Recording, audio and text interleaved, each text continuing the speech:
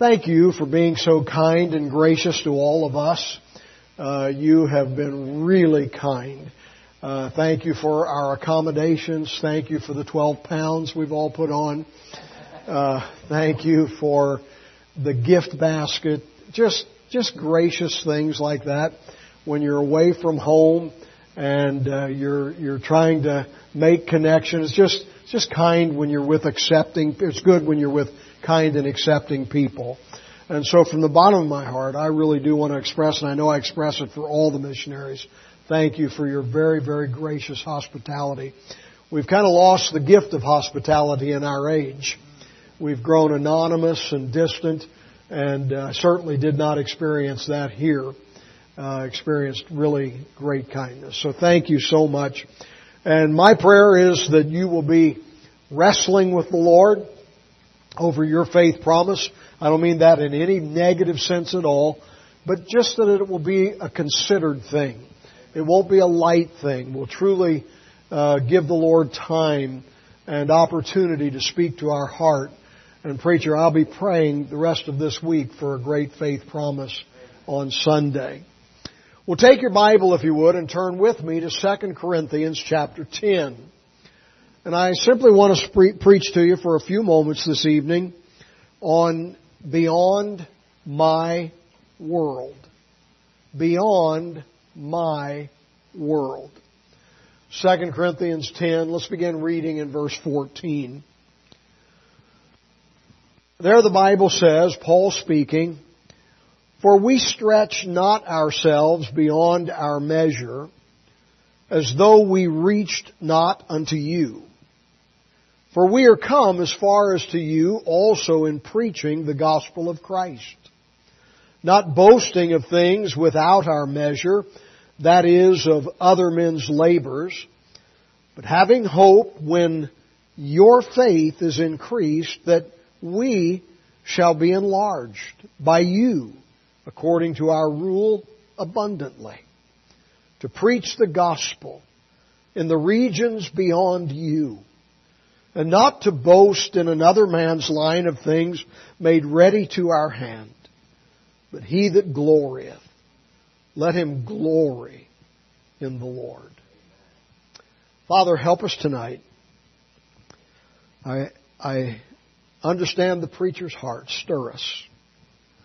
Lord, give us a passion for what is important to you. Turn our eyes and our hearts to you. I pray in Jesus' name. Amen.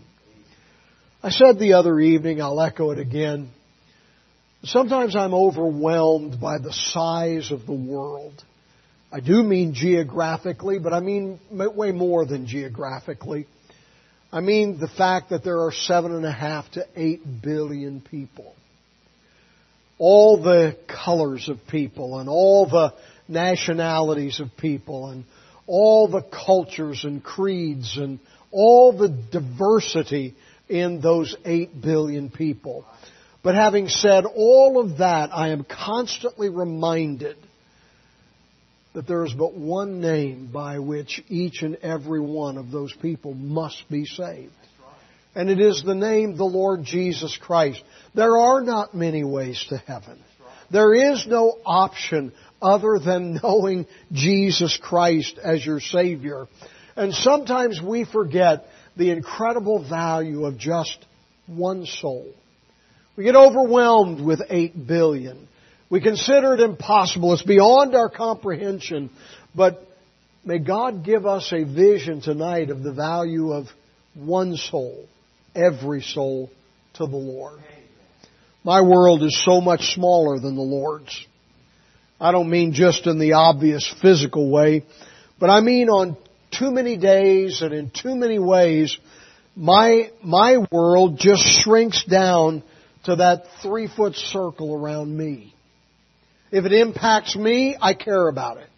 If it affects me, I care about it. But beyond what affects my life, too often has little or no impact upon my thinking. And more than anything, I want to have the heart that God has, the heart that I believe I see in the Apostle Paul, And I want to have a heart and a vision for something beyond me. My little life. Paul was a man who lived beyond. He lived beyond his measure. That's what he says in verse 14. For we stretch not ourselves beyond our measure.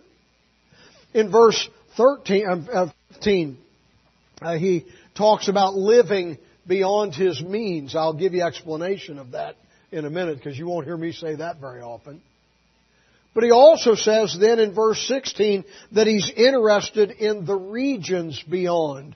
Paul, beyond. He wanted to go beyond where he was. He wanted to do more, go beyond what he was doing. He wanted to give more of himself, go beyond what he was giving of himself.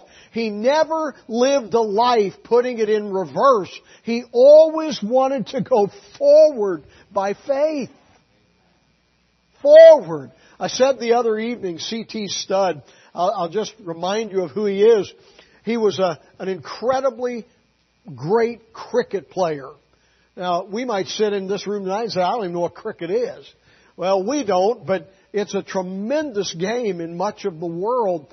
And C.T. Studd was a great cricket player, but he made a fatal decision in his life. One evening when he didn't have a game in London, he went to a D.L. Moody crusade. And at the Moody crusade, he got saved.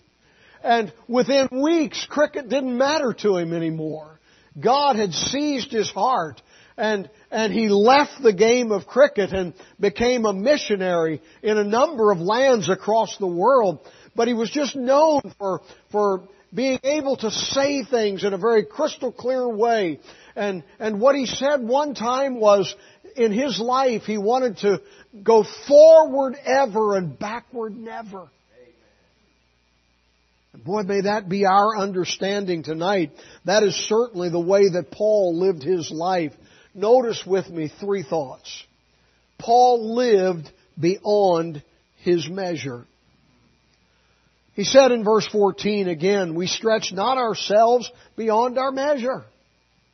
Listen, it was often that Paul and the church at Corinth had a little bit of an adversarial relationship. There were a lot there that didn't like authority, and they didn't like Paul's zeal. They didn't like his emphasis. And they would often say to him, well, look at you. You're not an impressive guy. Listen to you. You're not the greatest preacher. And they kind of discounted Paul. And when Paul was talking to them about reaching the world, going beyond, going forward, they said to Paul, in essence, Paul, you're a dreamer. You're telling us to care about the world. You're telling us to reach the world, to the regions beyond. Paul, we've got our own problems here in Corinth. You're asking us to give. You're asking us to sacrifice. Hey, Paul, I don't know if you've noticed it, but we've got our own needs in our town, in our family. We can't go beyond and reach the world. Paul, you're a dreamer. You're not going to reach the whole world. And I love what Paul's answer to him is. Look at it. As though we reach not unto you. You know what Paul's saying? He's saying, you're telling me not to be a dreamer. I can't reach the world. Can I remind you, we reached you? You see, there have always been those that will tell you and tell the church it can't be done. Hey, they sat in Jerusalem and they said, you can't take this gospel outside of Jerusalem. You can't take the gospel to Samaria. But they did. Well, maybe you could take it to Samaria, but you could never take it to the Gentile world. But they did. And a church was founded in Antioch that became the mission capital of the world, if you will. Well, you might be able to take it to Antioch, but you could never jump an ocean with it. But they did. Paul had that Macedonian vision and that man calling him over, and he jumped the Adriatic Sea, preached the gospel in Philippi. A church was born. Thessalonica, Corinth, Ephesus, on and on and on. Listen, by our measure, by what Mike Edwards can do, by what Crooked Creek can do, just of itself, you're right, we can't do it. But I'm telling you, you pour God in our hearts, you surrender to the Holy Spirit and follow the plan of God, and I'm telling you, there's no limit to what can be done. God is able to do exceeding abundantly above all that we ask or think, according to the power that worketh in us. Let's stop telling God we can't reach the world. And let's start being the people who are saying, well, it's not dependent upon my measure. It's dependent upon what God can do through me. And God is leading, and God has called me, and God can. God is able. You know what I have found in my life? Those are easier words to say than to live. Because if I'm going to honestly believe God is able, I've got to trust Him to do it. And I've got to trust Him to do it in and through my life. Paul was a man who said, look, I know my stature isn't much. I know I'm not very glib of tongue. I know that I don't make a great presentation, but I want to tell you, I'm surrendered to God. And by the time he was done, he left a church at Antioch, and he left a church in all those Asian cities and in all those European cities. And he was struggling to get to Rome and trying to get to Spain, because by God's measure it could be done. You may sit in this room tonight and say, well, God could never use me. Stop it. Stop it. You pour God into your surrendered heart, and you'd be amazed what God can do beyond your measure. Here's number 2. Paul went beyond his borders. I love that. He wanted to preach the gospel in verse 16 in the regions beyond you. Hey, one of the great political questions facing our nation today is, who do we let in, or who's coming in? How do we figure all that out? And listen, that's a problem that needs to be faced and figured out. But to be honest with you, that's not the problem we're dealing with tonight. Our problem is not who's coming in. Our problem is trying to get people to go out. Trying to challenge people to allow God to speak into their heart and life and say, I could use you in this place, and I'll go with you to that place. Paul was saved around 42 A.D. He spent some silent years in the desert being taught by the Lord Jesus Himself, and then taught by others. Around 46 A.D. he began traveling the world preaching the gospel. And for the next 15 years, he traveled by foot and by ship. He was supported by others, but also, when needed, he worked as a tent maker. He preached in the great cities of the world, but he also preached in villages. And by the way, he preached in season and out of season a whole lot of times. He preached in Jerusalem, North Africa, Asia Minor, Greece, the islands of the Mediterranean, Italy, and even in the capital of the Roman Empire itself. He preached in Rome. And I am convinced of this. If you would have given the Apostle Paul a Volkswagen Beetle, he'd have preached over the entire globe. He walked. Preacher, he walked. He got on a ship and ended up in the sea more than once. I guess every once in a while he might have ridden a donkey or a camel, but he never thought about his discomfort, and he never thought about danger to himself, because he was passionate about the region beyond. He wanted to go. I studied that phrase and wanted to understand what the region beyond was, and I loved what one old commentator said. Paul wanted to go still further. You plant him in Rome, he wants to go still further to Spain. You plant him in Ephesus, he wants to go still further into Asia. Put him over in Philippi, he wants to go still further. And praise God, the gospel can go still further. One of our problems in our lives is we become content where we are. I am not a young man anymore. I am 42 years old. Just want to make sure you're still with me. And can I tell you something I fight in my life? Not going any further. You ever get tired? You ever say, man, I've pushed it for a long time. I've tried to move forward in this thing a long time, and man, I think I've gone far enough, and I think I've sacrificed enough, and I think I've given enough, and I think I've done enough.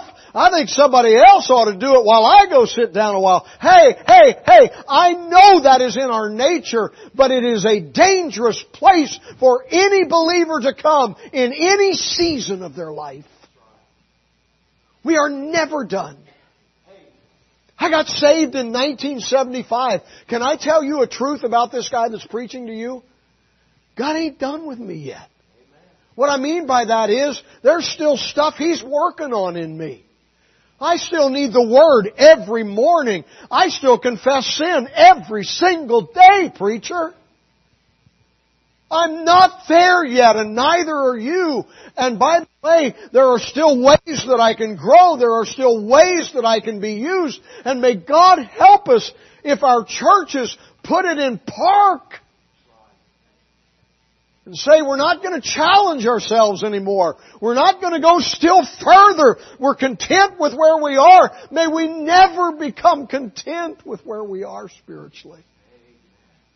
I'll be content with what we have. I don't need any more. But not content with what God could do through us. Still further. C.T. Studd said this: if Jesus Christ is God and died for me, then no sacrifice can be too great for me to make for Him. That's so powerful.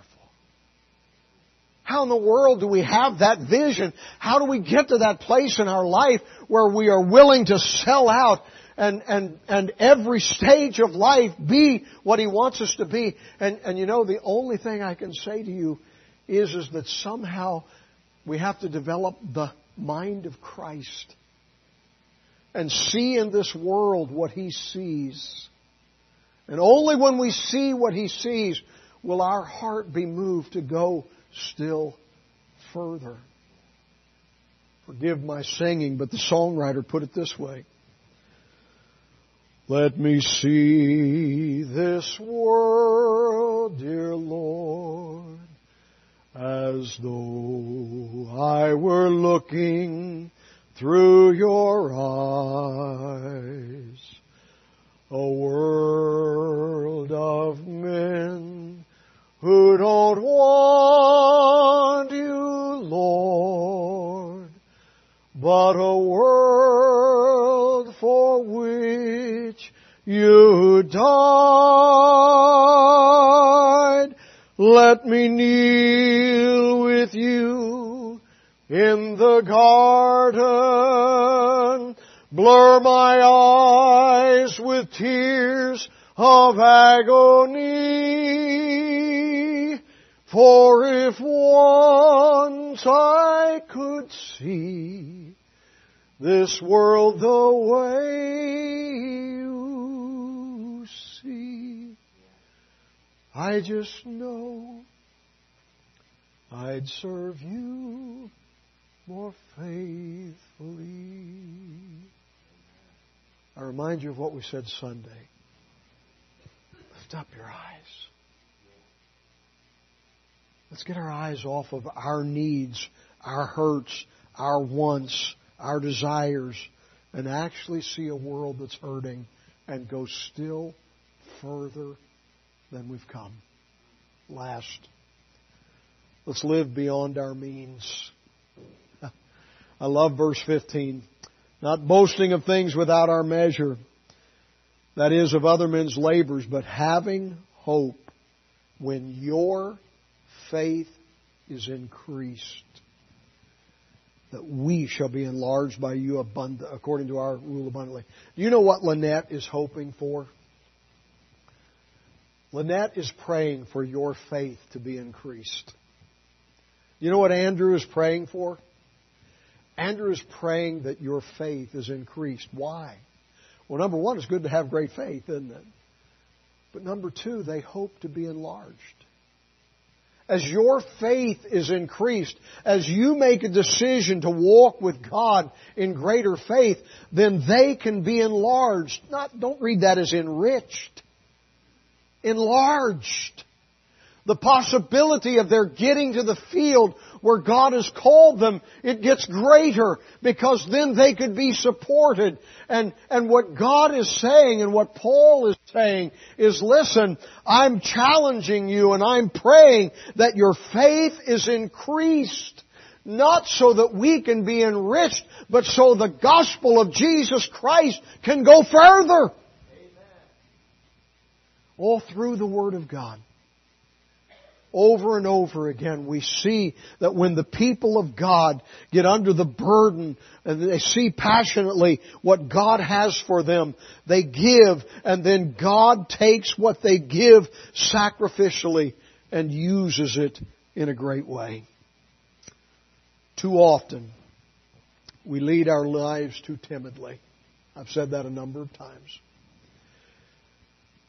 We offer out of our abundance. We offer what is convenient to offer. We never struggle. We never ask God, increase my faith. God, help me to take a step that is still further. And we give what is comfortable to give. Again, I'm not fussing at anybody. Please don't hear it that way. But I'm challenging all of us to see what God sees. To see the value of a little boy living in a refugee camp in Rwanda. Nobody even knows his name. Nobody cares that he's alive. As a matter of fact, most would be happy if he wasn't. But when God sees that little boy, He sees the value of the soul of that little guy.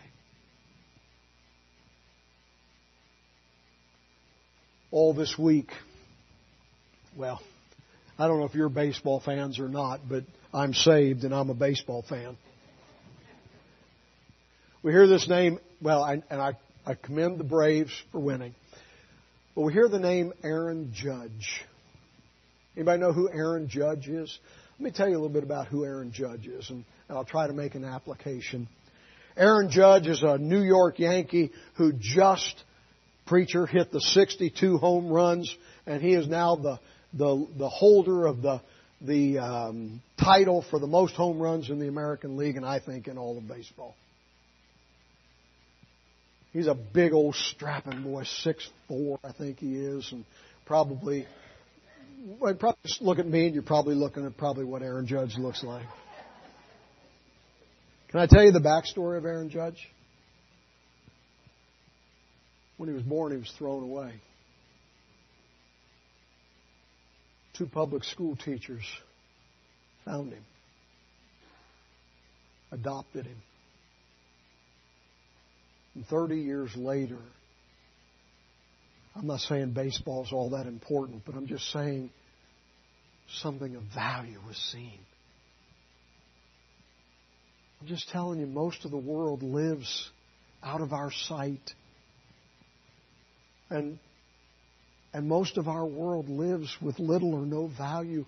Life has little value in so many of these places. But I'm telling you, sitting in heaven, there is not one little heart beating in a refugee camp or in a jungle somewhere or in a mountain village somewhere. There's not one heart beating that God does not count the beats of that heart, that God does not number the hairs on that head, that God does not know the value of that soul. And folks, we live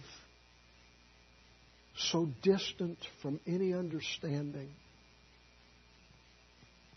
that we're rarely even moved. Rarely even moved. Can I tell you one of the great fears of my life, preacher? One of the great fears of my life is that when I stand before the Lord, I stand before the Lord with regrets. I didn't get saved till I was 23. I want you to know that I already regret 23 years that I lived not knowing the Lord. I wish that I could stand here and say to you tonight, hey, since I got saved February of 1975, there's never been a day where I haven't lived all out for Jesus. But I'm just telling you, it's not so. But I am conscious of living for God now. And I don't want to come to where I stand before Him. And then, as I stand before Him, understand that I never purposed in my heart. I never prioritized what was important to Him. And some of the great treasure, and some of the great talent, and some of the time that He gave me, I squandered it!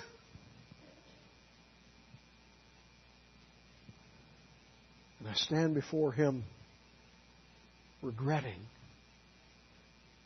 that I didn't think differently, that I didn't trust Him more, that I didn't by His grace sacrifice and give.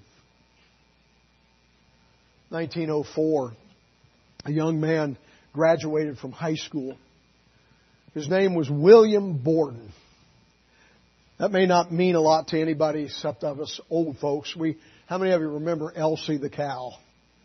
Well, that's the Borden family dairy.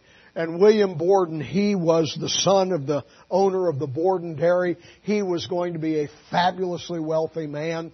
And his father, to broaden his business sense and interest, said, son, for your graduation from high school gift, we're going to give you a trip around the world.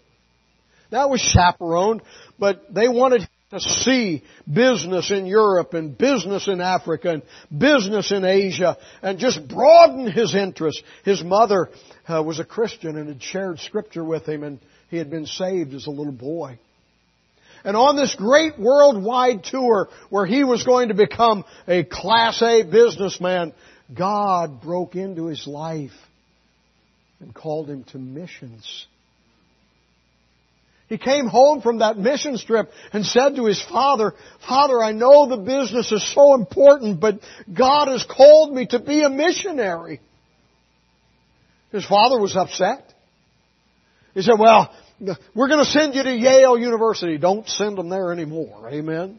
But we're going to send you to Yale University, and while you study there, you'll get this nonsense out of your head. You go study. Well, they sent him to Yale, and he started a rescue mission down on the streets of New Haven, won hundreds to the Lord, held evangelistic meetings in the dorms, won students to the Lord, and never lost his flame to be a missionary. While he had been in China on that worldwide trip, he had run into a people, the Kanzu people. You know them today as the Uyghur people. They're being persecuted. They were Arabic-speaking people in China. And he wanted to go reach the Kanzu people. That's who God laid on his heart. But to learn Arabic, he had to first go to Cairo, Egypt, get into language school, learn the language so he could end up in China. Oh, and he finally sailed and went to Cairo, and he arrived in Cairo and was in language school with just the greatest hope in his heart. He was going to be used by God. 25 days after he was in Cairo, he contracted spinal meningitis. In those days, they didn't have the antibiotics that we have today. They certainly didn't have them in Cairo. 30 days after he contracted the disease, he died in a filthy hospital bed in Cairo, Egypt. The papers emblazoned, preacher, what a waste! A wasted life!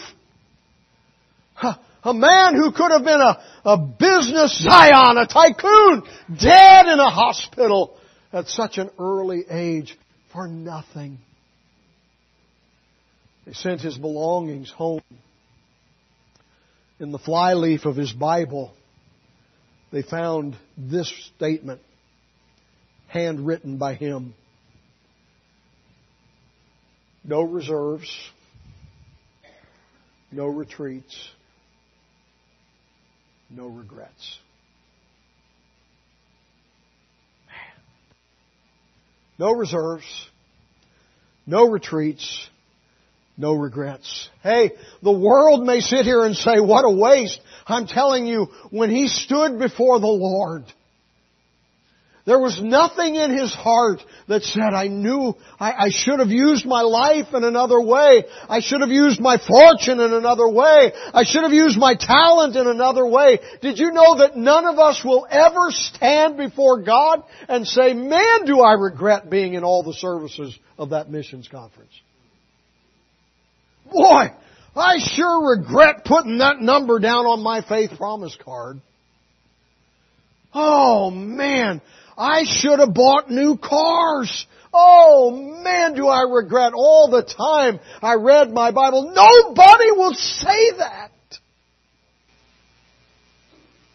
But many of us, to include this preacher, will say, man, I missed an opportunity.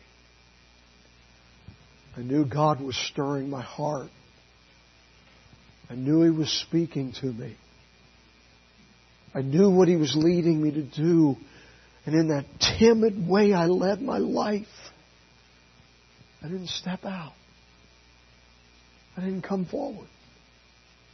I didn't write the number down. Man, I regret. Here's how the songwriter put it, and I'm done.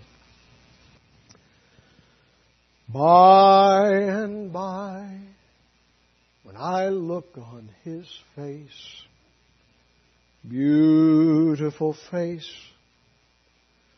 thorn-shadowed face, by and by, when I look on His face, I'll wish I had given Him more. More, so much more, more of my life than I e'er gave before. By and by, when I look on His face, I'll wish I'd given Him more. I wish I'd have given Him every Sunday. I wish I'd have given Him every Wednesday. I wish I would have given Him every morning, meeting Him in His Word and worshiping Him privately. I wish I'd have put away some of those things that were so besetting to me in my walk with Him. I wish I would have. I wish I'd have sacrificed for Him. I wish I'd have given Him my life. I wish I'd have stayed plugged in. I wish I'd have gone further. I wish I'd have just gone still further. Not one person will regret going further with Jesus. May God help us to see it, to live lives that go beyond. Would you pray with me? Father, we thank You for just these few moments, and we thank You for Your Word. And God, I pray that You would help us to see it tonight. I'm not trying to be scolding in my preaching. I'm sure not trying to be emotional, not trying to evoke an emotional response. I'm just trying to tell the truth. That the life You want for us to live is a life that goes to the regions beyond. Oh, I don't mean go to a different country if that's not what You've called us to do. But You want us to go still further in our faith. You want us growing. You want us giving. You do want us going. You want us going to our neighbors, the people we work with, the people that we run across in our community. It's all about that because they are valuable, valuable souls. Oh, God, hell. Look at these young kids and teens and how they can be used. The world wants to eat them up, destroy them, but you could use them. Not for some home run title, but for some great calling in your service. Some of us who have grown content with where we are. Done enough. Worked enough. Grown enough. Given up enough. No, never, never. Still further. Still further. So, Lord, would you speak into our hearts tonight? Every one of us. And, Lord, may we purpose in our heart to be like that old apostle. An old fellow who was thrown into the sea more times than he could understand, beaten and left for dead, arrested, hated, but loved. God, he came to the end of his life and there was no blood on his hands. Man, he had told people the truth. Help us to be that kind of person who goes beyond. The Lord, settle down over the hearts in this room. Speak to them about their missions commitment, whether it just be their giving, their praying, or their life. Work in us. Help us to go beyond. So we'll never regret when we stand before you. In Jesus' name.